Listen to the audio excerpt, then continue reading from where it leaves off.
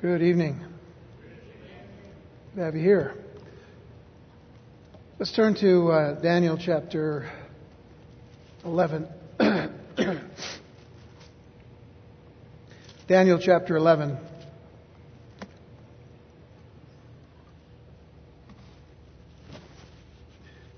Okay.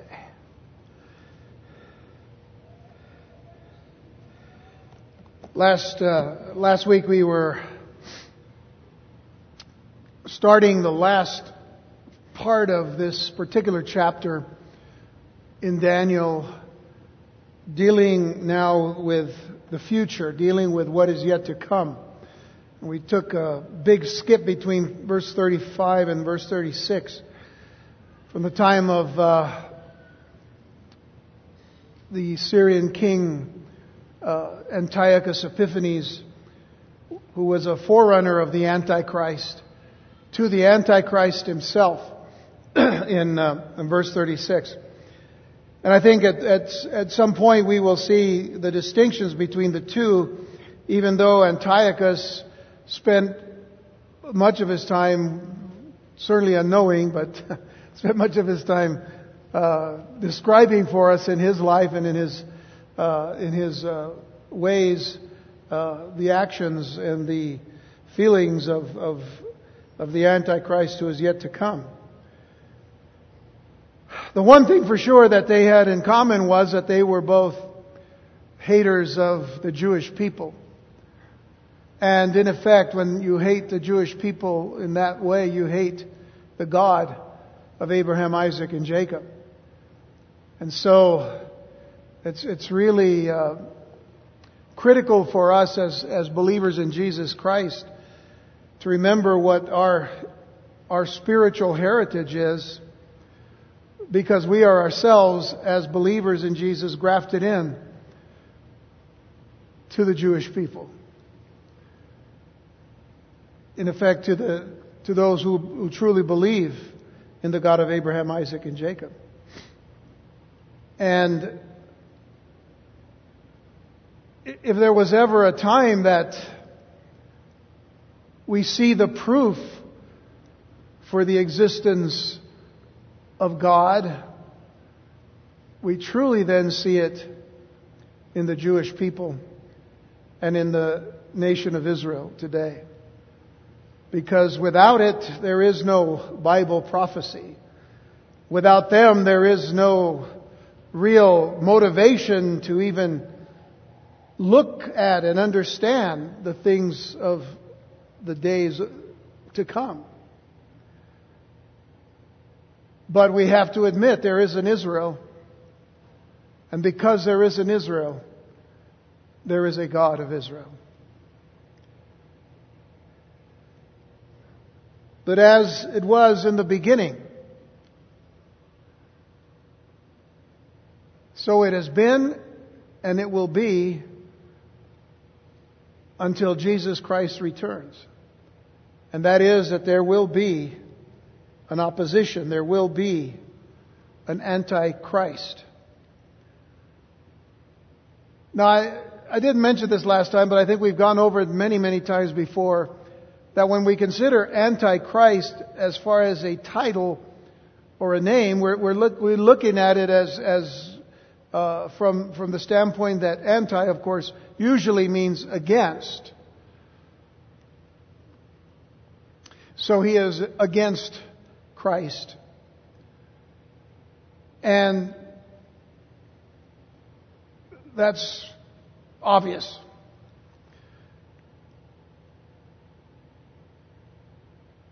But it also represents one who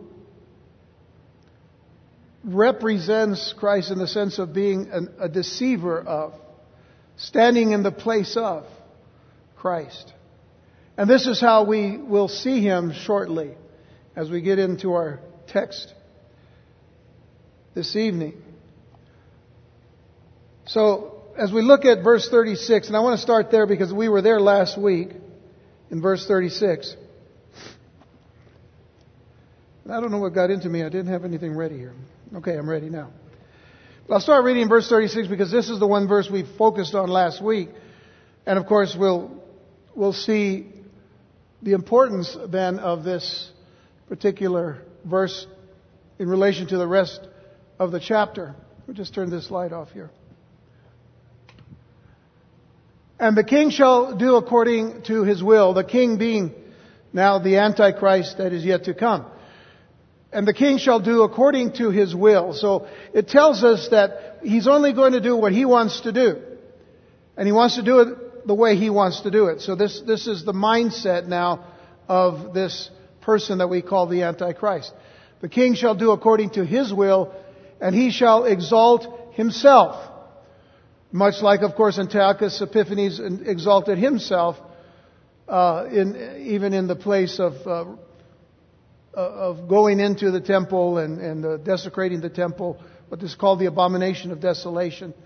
The first one, which was the pattern, and then there will be a greater abomination much later. So he shall exalt himself and magnify himself above every god, and shall speak marvelous things against the God of gods. The word marvelous, as we saw last time, is the word blasphemies. So he shall speak blasphemous things against the God of gods, and shall prosper till the indignation be accomplished. In other words, he's going to prosper until the time of the wrath of God within that time period of the 7 years before the return of Jesus Christ. And shall prosper till the indignation or the wrath be accomplished. For that is determined shall be done. So what is determined then, of course, is what God has already determined, what God has already predetermined to happen.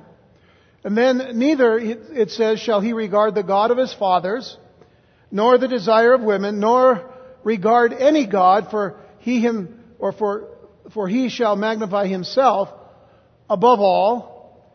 But in his estate shall he honor the God of forces. And a God whom his fathers knew not shall he honor with gold and silver, and with precious stones and pleasant things. Thus shall he do in the most strongholds with a strange God, whom he shall acknowledge and increase with glory, and he shall cause them to rule over many, and shall divide the land for gain. That is the section that we are going to be dealing with this evening. So it was a very popular idea in prophetic circles, this being a good number of years ago, I'd say over the last 50 years, about 40, 50 years ago, that the Antichrist, and again, this was the popular idea, that the Antichrist was to be a person who would rise up out of what was called a revived Roman Empire, most likely a European of Roman descent and heritage, possibly a homosexual, and certainly an apostate Jew. That was a popular idea.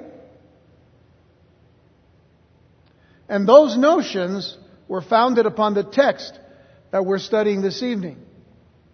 That was, of course, considered before many events began to take place, leading up to, and especially because of, the main event that took place on September 11, 2001 in New York City. But even before all of that, and I mentioned it last week, from the time of the birth of the State of Israel in 1948, through the many wars that they had between 1948 and 1967. One major one, of course, was 1956. And then there was the 67 Six-Day War, the 73 Yom Kippur War, and then many different kinds of battles that took place after that. But with all of that in mind, prophecy students began to look at a lot of different things that they hadn't looked at before.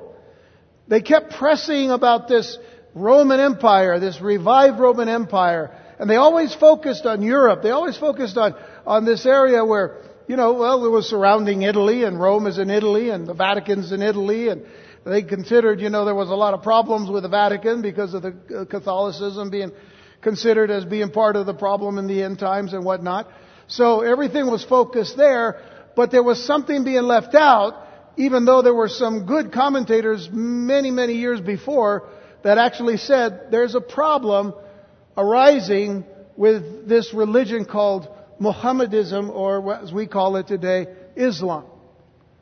But we didn't focus on that. Yeah, there was Egypt, and there was Egypt in the Scriptures. Well, there was Syria, and there was Syria in the Scriptures. There's a couple of other new kind of countries, Iraq and Iran, but we know them as what? We knew them as Babylon and Persia. And those were there, but there weren't, the connections weren't being quite made, really. And consider this, until things started happening in the Islamic world, and Islam began to spread throughout Europe, came to the United States, went into all different kinds of areas. Interestingly enough, in Southeast Asia, and in particular in some of those countries like Indonesia and all, the Muslims, became tremendously large as far as the population in those times. And again, prophecy experts and students began to take note. Well, something's going on here with this thing called Islam. And if you remember as well, that after 1991, that the destruction, as it were, of the Soviet Union, and that then turning Russia and all of these other states into independent states. What was interesting about that was what was the Soviet Union at one time, it began to be split up into many different little countries. But most of the countries in the south of Russia, like Uzbekistan and Kazakhstan and other nations that ended in the word Stan, were all Islamic. And they were all above, in the north, above Israel. And they had always said, well, Russia's right above Israel, so Russia's going to be the one. But it isn't so much Russia as we began to realize the spread of Islam was now an important factor in understanding more and more of Bible prophecy. So even before all of that, with what happened in 9/11 and all, there were some researchers who were keeping their eyes on the growing Muslim populations through the Middle East and its spread throughout the world, and they began to take more notice of many scriptural passages in the writings of the prophets indicating this great connection to the inhabitants of nations mentioned in the Word of God and their relationship to the nation of Israel, because everything really has to surround itself around Israel. If Israel's not at the center of prophecy, then we're wasting a lot of time here. Israel has to be at the very center of prophecy to understand what's happening today. So after the speculations of a 10-nation European confederacy no longer adding up, and a rethinking had to take place because the Roman Empire was made up of East and West, as I said last week, and not all 10 toes could be on one foot. More emphasis was placed then on the growing influence of Islam and its role in the geopolitical landscape, not to mention its religious implications in the current backdrop of global terrorism, which some world leaders still refuse to acknowledge.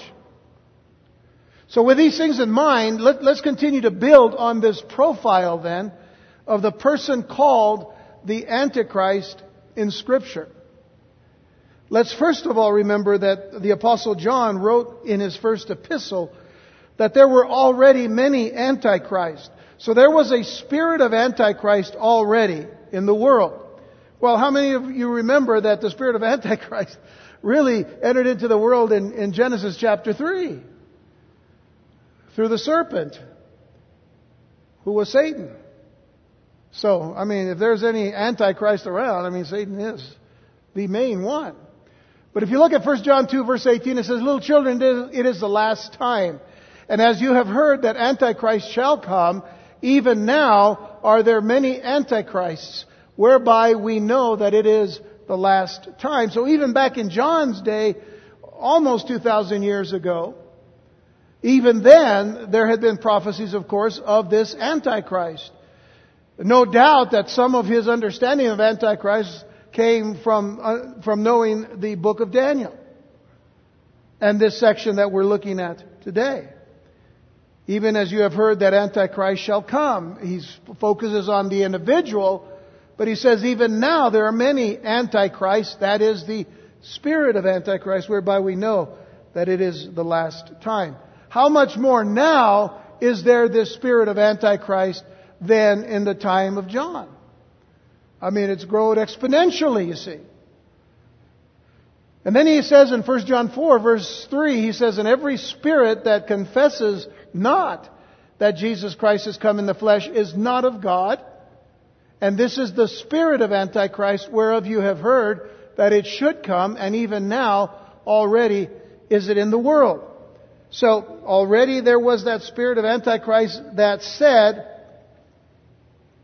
that Jesus Christ has come in the flesh, or every spirit that confesses not that Jesus Christ has come in the flesh is not of God. That's the spirit of Antichrist. To say that Jesus does not come from God, in other words. And then you add to that in 2 John verse 7, it says, "For many deceivers are entered into the world, who confess not that Jesus Christ has come in the flesh." This is a deceiver and an Antichrist. Now, one verse in 1 John, go back to 1 John chapter 2, gives us a more specific characteristic of a person who could be considered Antichrist. So you go back to 1 John 2 verse 22 and he says, "Who is a liar but he that denieth that Jesus is the Messiah," the Christ. He is Antichrist that denies the Father and the Son. Now this is very important for us to understand. When you deny the Father and the Son, you're saying that there is a God, but God cannot have any sons. Therefore, Jesus is not the Son of God. Now there's one major religion today that teaches that, and that is Islam. In those very words, denying the Father and the Son. They will tell you that God cannot have a son. And they will say then that Jesus is not the Son of God. So, keep that in mind. All I'm asking you is to keep these things in mind as we look at the Scriptures. It's interesting that John would write that these antichrists were deceivers who deny that Jesus is from God, but in the book of Revelation, he would not use the word antichrist at all. You can go through all of the book of Revelation, and John never uses that word. Instead, he would use the expression, the beast, regularly from Revelation 13 all the way through chapter 20. Now, in Daniel chapter 7 verse 8, this is what the Antichrist is called. So go back to Daniel 7 and look at verse 8, and we see what he is called here. It says, "I considered the horns, and behold, there came up among them another little horn." That's the Antichrist. He is the little horn in verse 8 here, "before whom there were 3 of the first horns plucked up by the roots." Now I know that we studied this already. I want to come back to this later, not now and not until we finish all of chapter 12 whenever we get there pretty soon. But there's some considerations that I want to make based on this particular verse once again. So it says, "Before whom there were 3 of the first horns plucked up by the roots, and behold, in this horn were eyes like the eyes of man, and a mouth speaking great things." And the great things that were being spoken, of course, or at least in the vision that was given to Daniel, they were blasphemous things. And again, every time that he speaks blasphemies against God. So that's something to remember and to consider. If you go to Daniel chapter 9, and this is just purely review as we get ready to look at these next few scriptures. But in Daniel 9 verse 26, he is referred to as the ruler who will come. Though that's literally what it means, the ruler who will come It's written this way in the King James. It says, "And after 62 weeks shall Messiah be cut off, but not for himself." Excuse me. "And the people of the prince that shall come." So that's the phrase. The prince that shall come literally means the ruler that shall come shall destroy the city and the sanctuary, and the end thereof shall be with a flood, and unto the end of the war desolations are determined. But the focus really is on that one phrase, the prince that shall come. And that is another term that can be used for the Antichrist. Now in Daniel 11 verse 21, and you don't have to turn there because I think you're already in chapter 11, but we covered this a few weeks ago. In Daniel 11 verse 21, he's described as a vile person. Contemptible person. In effect, the study of Antichrist began there. Because Antichrist will be a vile person. In 2 Thessalonians chapter 2, Paul calls him that man of sin, the son of perdition. Literally, he calls him the man of lawlessness and the lawless one. He can also be seen as the rider of the white horse in Revelation 6, verses 1 and 2. Verse 1 actually describes the opening of the seals and the seal judgments, and it says, "And I saw when the Lamb opened one of the seals, and I heard, as it were, the noise of thunder, one of the four beasts saying, 'Come and see.' And I saw and behold a white horse, and he that sat on him had a bow. And a crown was given unto him, and he went forth conquering and to conquer." A bow, no arrows. The idea is to deceive and to let people think this person comes in peace. And again, Paul in 1 Thessalonians would tell us to beware when you hear peace and safety, because then sudden destruction would come. And that is in reference to the person of Antichrist. Now, the phrase that we want to begin to deal with in verse 37 of our text is, "Neither shall he regard the God of his fathers." Neither shall he regard the God of his fathers. So as you continue on in this thought, we're getting this profile now being built up on a person named Antichrist. The king shall do according to his will. He will exalt himself and magnify himself above every god. He shall speak marvelous things against the God of gods, which means he will speak blasphemies. And he shall prosper till the indignation shall be accomplished. But then it says of this person, "Neither shall he regard the God of his fathers, nor the desire of women, nor regard any god, for he himself shall magnify himself above all." But that first phrase, "Neither shall he regard the God of his fathers," is what we want to focus on. Now, in much of Daniel chapter 11, dealing with a description of the king of the north. Now remember that much of the history that is given in chapter 11 deals with two of four kings. Two of four kings that came out of, after Alexander the Great had passed away, the Grecian king. And the Greek Empire had defeated the Medo-Persians. And then these four kings, that were generals actually under Alexander, went into four regions of this known new world empire. But the two that were considered were the Seleucids, who were the kings of the north, and the Ptolemies, who were the kings of the south. And it talks about their involvement against each other, and knowing that in between their fighting, there was a land called Israel right in between. So this is what all the connection is. So now we're dealing with this one person who is being seen from the perspective of yet to come. Someone that kind of bounces right off of the character of Antiochus Epiphanes. And this is what he's being described as. Neither shall he regard the God of his father. So,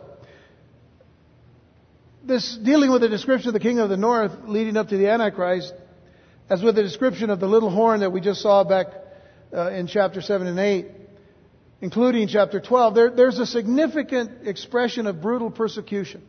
So we go back to those chapters, chapter 8 and chapter 12. Well, when we see it in chapter 12, we're going to realize the importance now of the persecution of the Jewish people.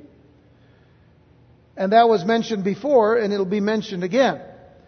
But the fact that this Antichrist shall not regard the God of his father should not confuse the issue as to whether he was an apostate Jew or something totally different. And as I said, many people began to look at this guy and think that he was an apostate Jew based on some of the things that we see in this passage. He will obviously hate the Jewish people. That's one indication that he's not Jewish.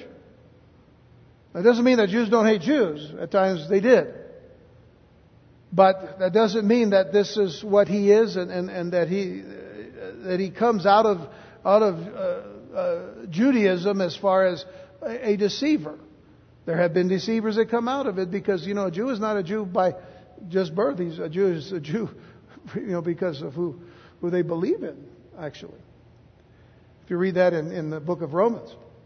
But consider, if we are dealing with his disregard for the God of his fathers, which God would that be? See?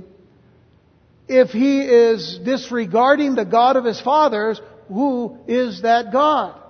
Let's not forget that Muslims continue to have a high regard for the patriarch Abraham. Muslims have a high regard for Abraham because he was the father of Ishmael through Hagar, which was Sarah's handmaid.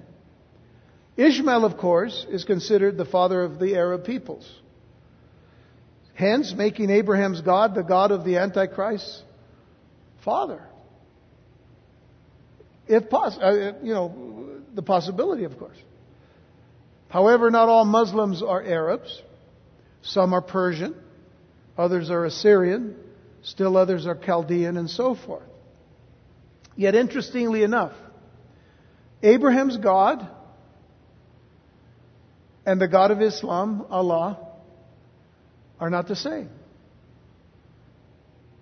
Would you please tell that to the majority of world leaders today, who continue to want to say, well, we have the same God. We don't. We do not have the same God. So this is where this contention lies. They revere Abraham as a patriarch, but they do not regard his God as a whole. In that case, Islam as a whole does not regard the God of their fathers. And so, by showing a disregard for the God of his fathers, Antichrist is in effect not going to show any respect whatsoever toward his own religious heritage in order to gain superiority over all religions, which is bound to happen, as we saw when we studied Revelation, and as we're seeing heading toward the end of the book of Revelation. The book of Daniel. So in fact, he will not regard any God whatsoever in order to exalt himself as the single object or the singular object of worship. That is eventually what it is coming down to. Now, stop there for just a moment and remember this, that in Islam there is this expectation for their own Messiah to appear. They call him the Mahdi, M-A-H-D-I, Mahdi. And even though the various forms of Islam all have a kind of a different perspective on Mahdi, they all believe that he's going to come. In fact, there were those Muslims who came to Christ that were reading the Bible, and when they read about the Antichrist, they kept saying, that sounds like our Mahdi. So the Antichrist is their Mahdi. And this is how they described it. So, in effect, they're going to worship the Mahdi. There are those who believe that this Antichrist will appear then as this Mahdi of Islam. So, just again, we're looking forward and trying to best see what's happening in the world and in the Scriptures and put a lot of stuff together. So, this worship of this Mahdi or this Antichrist is something, by the way, that is granted to him by the dragon, who is Satan himself. And we saw that in Revelation 13, verses 1 through 5, so I want you all to see it once again. And I stood upon the sand of the sea, John says. The sea actually describing, it is a word to describe all the nations of the world. All the nations, in particular, the Gentile nations. The sea is describing that. I stood upon the sand of the sea and saw a beast rise up out of the sea. There's the first indication there for us of a beast mentioned in the book of Revelation. Not the first mention, but the fact for us here tonight. Having 7 heads and 10 horns, and upon his horns 10 crowns, and upon his heads the names, or the name of blasphemy. And remember, all he speaks is blasphemy against the God of Abraham, or the God of Israel. And the beast, which I saw, was like unto a leopard. And I underline these animals that are seen in this vision for a reason. The beast which I saw was like unto a leopard, and his feet were as the feet of a bear, and his mouth as the mouth of a lion. Now, we saw those animals before, didn't we? In our study of the book of Daniel. In the vision that was given to Daniel. And it's interesting that these animals mentioned here describe actually the Gentile nations. Certain Gentile nations. You know, the lion was Babylon, the bear, Persia, and Medo-Persia, and the leopard, you know, the Grecians. So, I'm saying that again, based on this thing about disregarding the God of his fathers, and that the description of this person being an apostate Jew would not fit, because here he is, the beast, was like a leopard, bear, and lion. So those are descriptions of Gentile nations, not Jewish. And that I wanted to point out as we go on. The rest of the verse says, and the dragon gave him his power and his seat and great authority. So the beast receives that authority for the sake of being worshipped along with the dragon. Now that's an interesting thing too, because when you think about it, in the book of Psalms we are told about God calling his Lord, speaking of his Son, allowing his Son to be also called Lord, but there's only one Lord and one God. So, Jesus is given all praise, honor, and glory because he is God the Son. So, in effect, in this Trinity, this unholy Trinity of Satan, the dragon, and the beast, and then the false prophet as well, there's this kind of unholy Trinity. So some things kind of try to line up as the real thing, but it's all deception. So the dragon gave him his power and his seat and great authority.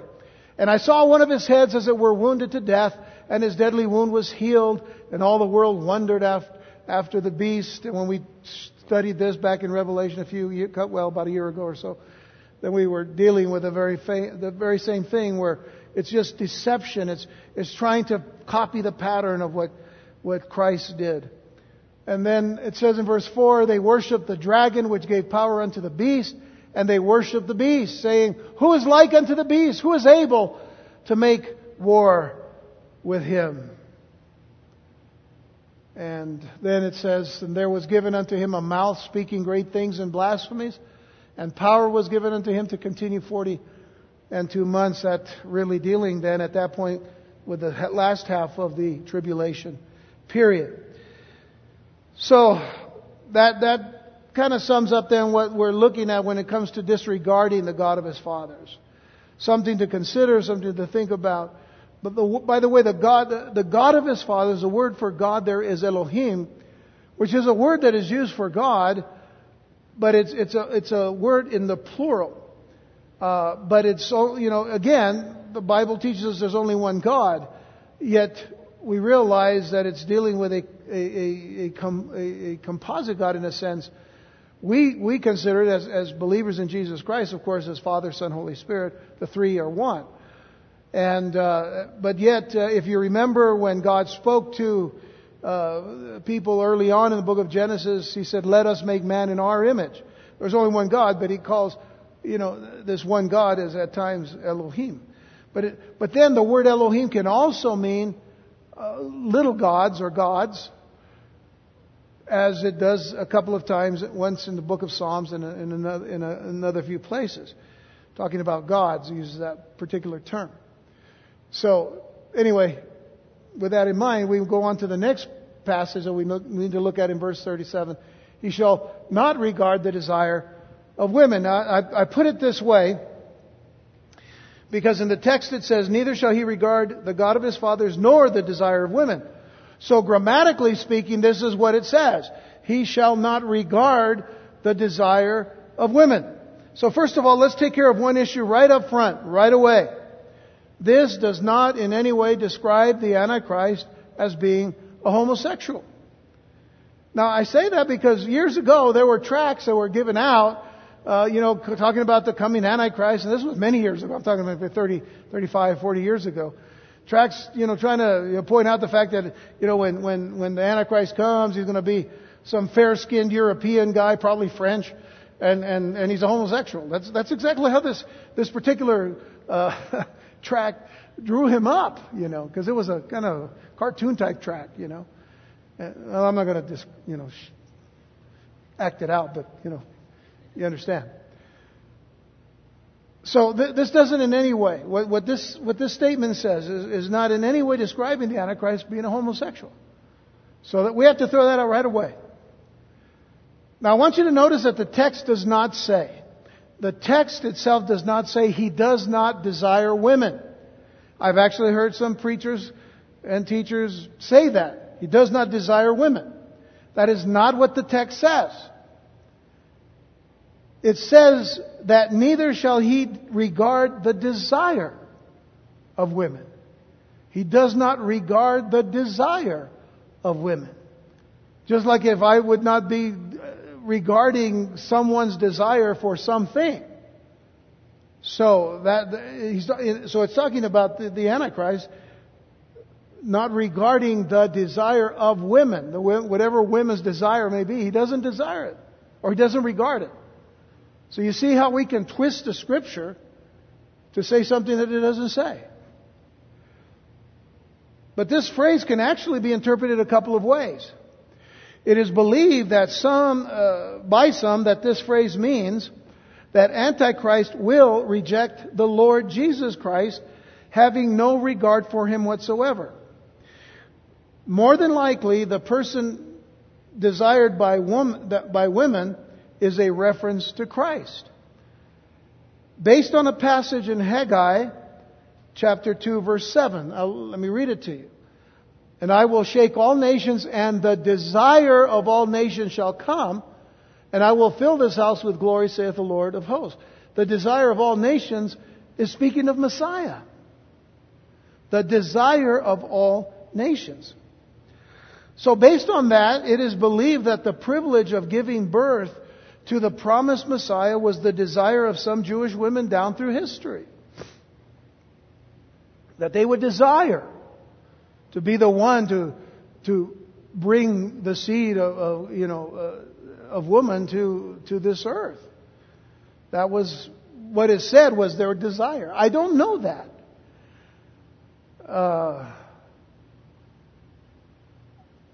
When you read about Mary, when the angel appears to her and says, Mary, do not be afraid. The Holy Spirit shall overcome you. and you will be filled, and you will have, you'll bring forth the Messiah. I think the immediate, if you look at it carefully, the immediate response was really one of fear. And it doesn't give us really any indication that that's what she was praying for. That's what she was hoping. Oh, let me be the one. She had enough problems to begin with, didn't she? She was already being accused of something. Everybody would say, oh my goodness, Joseph and her, and we need to stone her, whatever. I'm sure somebody's already trying to do that. So I'm not really sure about this particular viewpoint.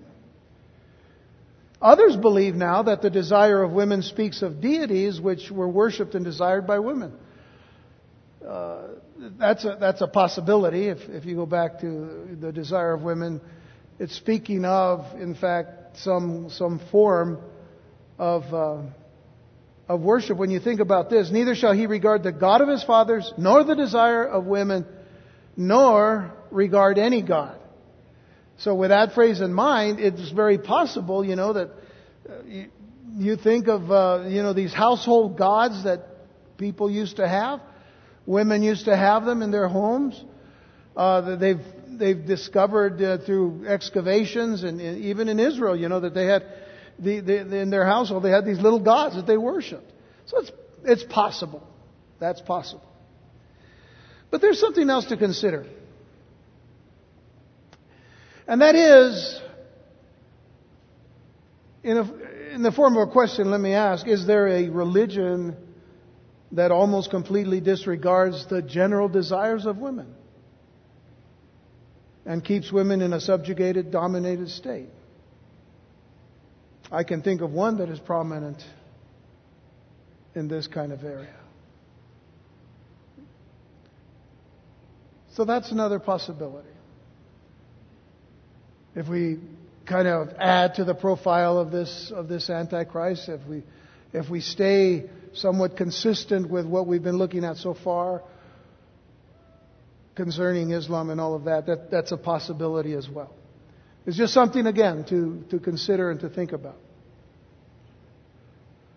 But then it says that he will not regard any God, and I already touched upon that on the earlier phrase. But then the next phrase, he shall magnify himself above all. He shall magnify himself above all. Now, we have already found parallels to this in 2 Thessalonians. Let me take you there for 2 verses. 2 Thessalonians 2, verses 3 and 4. Because here Paul says, let no man deceive you by any means, for that day, speaking of the day of the Lord, which is speaking of that 7-year period of tribulation. But he says, for that day shall not come, except there come a falling away first, and that man of sin be revealed, the son of perdition. Except there come a falling away first. Now the word there is apostasia. Apostasia. We get the word apostasy. The word itself also means departure. Apostasia also can be translated as departure. So if you read it in one way, except there come an apostasy first, I think we live today in a time where there's great apostasy in what is called the Christian faith. A lot of people have fallen away from the true faith, and they're going after other things and other ideas and other gods, rather than stay faithful to the God of Abraham, Isaac, and Jacob, the Lord Jesus Christ, staying faithful to the Word of God. So there is an apostasy, and it's already taking place. But if we were to consider it as a departure, except there come a departure first, and that man of sin be revealed, the son of perdition, there are some people who actually believe that word departure there fits this when it describes the rapture of the church, before the revealing of the Antichrist. So, something to think about again, but nonetheless, an apostasy fits pretty good there too. So, but notice this. that man of sin be revealed, the son of perdition, who opposes and exalts himself. This is what we wanted to get to. Who opposes and exalts himself above all that is called God or that is worshipped. So he opposes God. He opposes Jesus Christ. He opposes everything about what we believe to be true and glorious and right. And he exalts himself above all that is called God or that is worshipped, so that he as God sitteth in the temple of God, showing himself that he is God. Paul reveals in Scripture here, under the authority of the Lord Jesus Christ, under the very inspiration of the Holy Spirit, to say what he says here. He's prophesying now that there is a person who is going to go into the temple and sit as if he is God, showing himself to be God, in the very same place where Antiochus Epiphanes went in and sacrificed a pig on the altar, and eventually he placed a statue or an image of Zeus on the most holy place. So that was the abomination of desolation. This one is actually a greater abomination. Antiochus himself didn't sit on the throne, but this guy will. So he's obviously a chip off the old block. Because if he is certainly one who is here by the sake of Satan himself, of course, Satan can't do anything unless God allows him. But it's already written, so it has been allowed. Yet he's just like Satan. And he represents Satan. And what do we know about Satan from Isaiah chapter 14, verse 12? When once he was called Lucifer. How art thou fallen from heaven, O Lucifer, son of the morning? How art thou cut down to the ground, which didst weaken the nations? Interesting here. I know I keep bringing this stuff up, but it's just an interesting thing. You know, that this phrase, son of the morning, has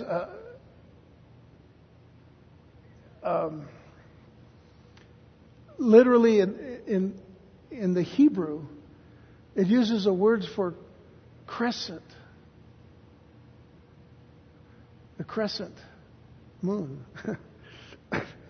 Just thought I'd mention that. How art thou cut down to the ground, which this weaken the nations? For thou hast said in thine heart, I will ascend into heaven. I will exalt my throne above the stars of God. I will sit also upon the mountain of the congregation in the sides of the north. I will ascend above the heights of the clouds. I will be like the Most High. The very same boast. The 5 I wills of Lucifer. I will, I will, I will, I will, I will. He definitely had an eye problem.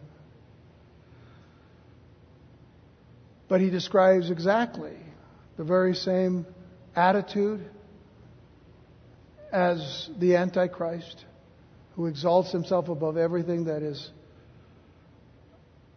worshipped, that is to be truly worshipped. And he wants the worship for himself.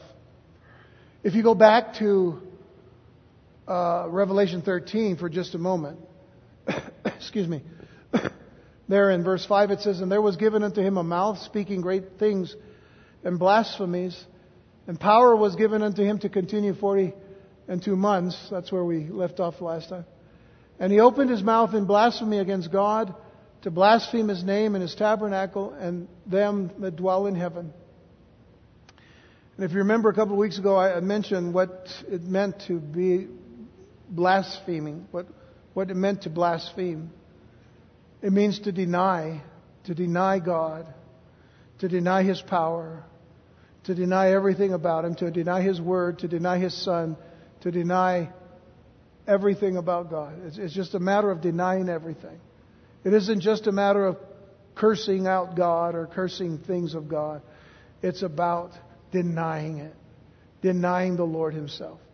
And in verse 7 it says, And it was given unto Him to make war with the saints, and to overcome them. And power was given Him over all kindreds and tongues and nations And all that dwell upon the earth shall worship him, whose names are not written in the book of life of the Lamb slain from the foundation of the world. Isn't that interesting? All that dwell upon the earth shall worship him, whose names are not written in the book of life of the Lamb. Very strange thing here when you consider this. I think sometimes we go over this passage too quickly, and we tend to forget that when somebody is so oppressive, like a leader that this person is going to be, like some people have tried to be over the years, like Hitler and others, what we tend to forget is when they worship him, are they worshiping him because they want to or because they have to? Either way, if they want to or if they don't want to but they have to, either way their names aren't written in the book of life. They would rather worship somebody to save their life, but yet what does the Bible say? He who saves his life shall lose it, but he who loses his life for my sake shall save it. I mean, what a paradox all of this is. Isn't that it's just an interesting thing that, when you think about it. People don't want controversy. They don't, well, if I can get away from just one more thing, I just won't say anything. But your silence says everything. And this is why it's so important for us to stand for the truth of the gospel of Jesus Christ and to speak the words of life, because that's what God has given us to speak. So, his God will be Satan. His God will be Satan, who will give him his throne and global power. So let's look at verses 38 and 39. We've got to close with this here very shortly. Daniel 11:38 says, but in his estate shall he honor the God of fortresses. This is who he worships. The God of fortresses, or forces. And a God whom his fathers knew not shall he honor with gold and silver and with precious stones and pleasant things. And thus shall he do in the most strongholds with a strange God, whom he shall acknowledge and increase with glory, and he shall cause them to rule over many, and shall divide the land for gain. While there are those who believe that the God of forces or fortresses is an imperial state that will function as the supreme power to whom all citizens are to owe their allegiance. And there are some people who believe that's what this is, that the God of forces or the God of fortresses is really just the state itself. In other words, the state oversees everything, but there's leaders in the state, of course. But this is how they generalize it. It seems much clearer to understand that the God of forces is in fact a God of war. It is a God of war. A God whom his fathers knew not. Because if we go all the way back to the only true God, our God, the God of creation, the God who created the heavens and the earth, the God of Abraham, Isaac, and Jacob, our God is not a God of war.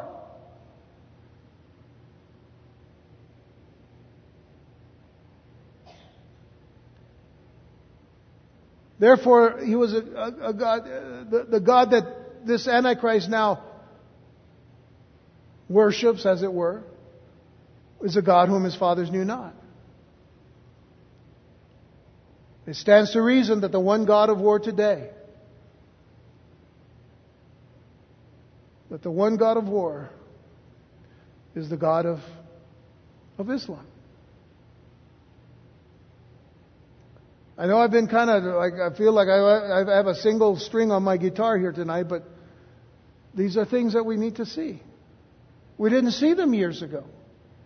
We didn't consider them this way.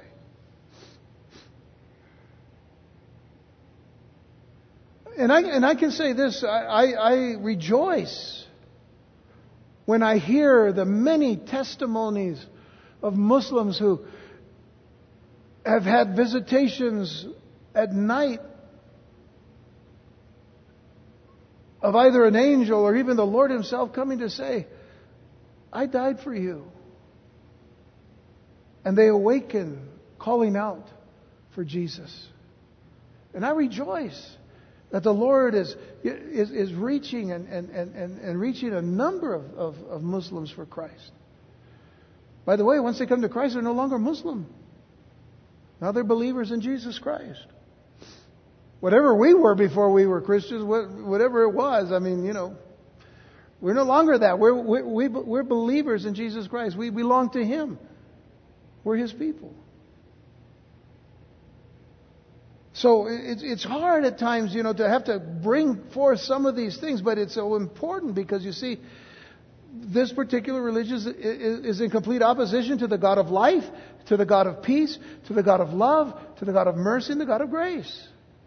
And the bottom line is this: Satan is the God of forces. Satan is the God of forces. The Antichrist will be indwelt by Satan, much like Hitler was. He was truly. I mean, if you've ever spent any amount of time, I don't know if you watch the History Channel or American Heroes Channel, which used to be the military channel. But, every documentary that I think I've seen every documentary on Hitler. But every time I see it, I've read all the books too. Every time I see that, and I see these pictures of him, speaking, you could tell that he was possessed. Possessed. I mean, it reminds you then of this little horn, right? Why is he described as a little horn? Because he starts off as a little horn, and all of a sudden, a little horn becomes this ominous creature. And what was Hitler when he began? He was a house painter. He used to paint houses. And he was a failed artist. He didn't become a very good artist. How did he become the Chancellor of Germany and eventually the Führer of Nazi Germany with the intention of killing all the Jews? That was his final solution. Get rid of all the Jews. How does that happen? So this Antichrist will be indwelt by Satan. And Satan is the instigator of war. He, through Antichrist, will glorify war, as we see in the case of ISIS and Al-Qaeda and Hamas and Hezbollah and every other group of its type. In regards to the gold and the silver and the precious stones and the pleasant things mentioned, it is interesting that the ISIS caliphate, their attempt to become a caliphate, of gathering together other nations under one caliph or ruler, it's being formed right now, but it has the intention. It has the intention of minting their own coinage as at the beginning of Islam in the time of their prophet. Back in the 7th century. They minted their own coins. Coins of various metals and denominations were minted in the 7th century with one thing in common. The phrase that continues to be expounded today, that they write on their foreheads, they write it on their armbands and whatever else. There is no God but Allah. There's no prophet but Muhammad. And their desire, their drive is world domination. It's in the Quran. It's in their writings. And it's brought so much deception to people. Why? Because even after 9/11, immediately after 9/11, we're over here defending them. And we say, well, it's really a peaceful religion. Well, I've read much of the Quran and I haven't found I have found the peace. The only peace you find is that if you turn, you have to come to Allah. That's the only time you'll get peace. If not, unfortunately. Much of the world's financial woes will be brought into subjection through some sort of military power and expansion of the wicked one's dominion. This is what we're looking at in verse 38 and 39. I'm going to expand on this more next time because of the last few verses of chapter 11. But lastly, verse 39 has some significant statements. Verse 39.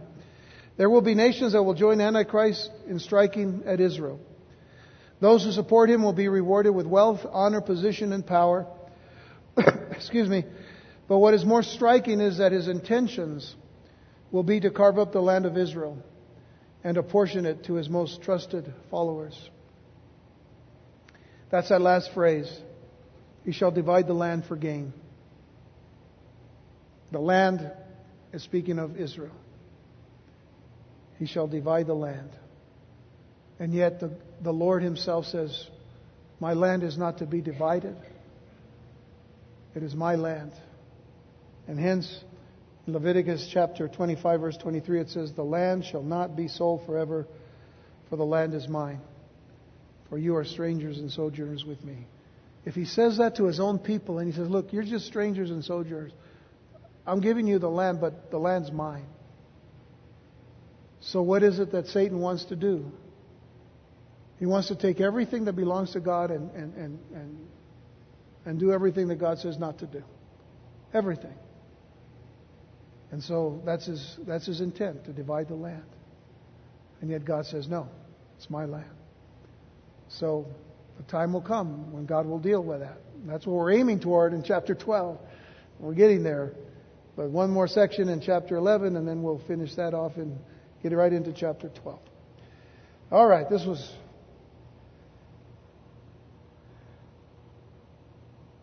an interesting time here tonight. Let's pray.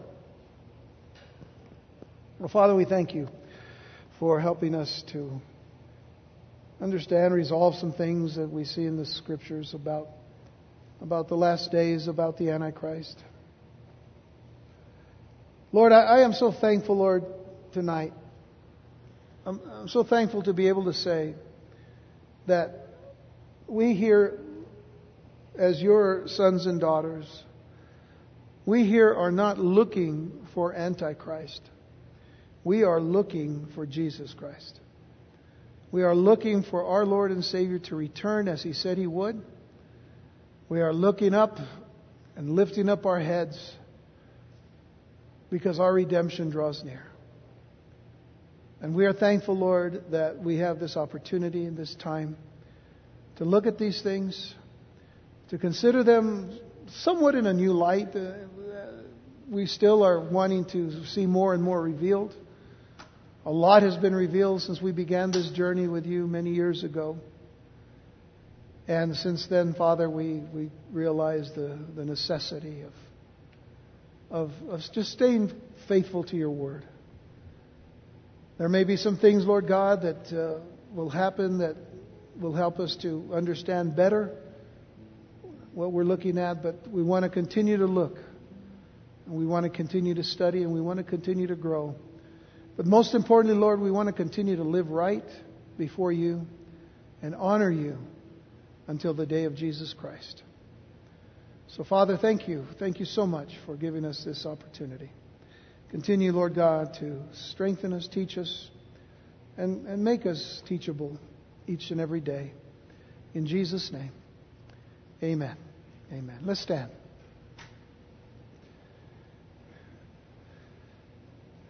The Lord bless you and keep you. The Lord make His face to shine upon you and be gracious unto you. The Lord lift up His countenance upon you and give you peace. May the Lord bless you mightily, give you rest tonight, give you strength tomorrow. May He encourage you. May the joy of the Lord be your strength. May you have every opportunity to take time to spend with Him in His Word and in prayer. Take time to enjoy Him and His presence. And every day, be ready.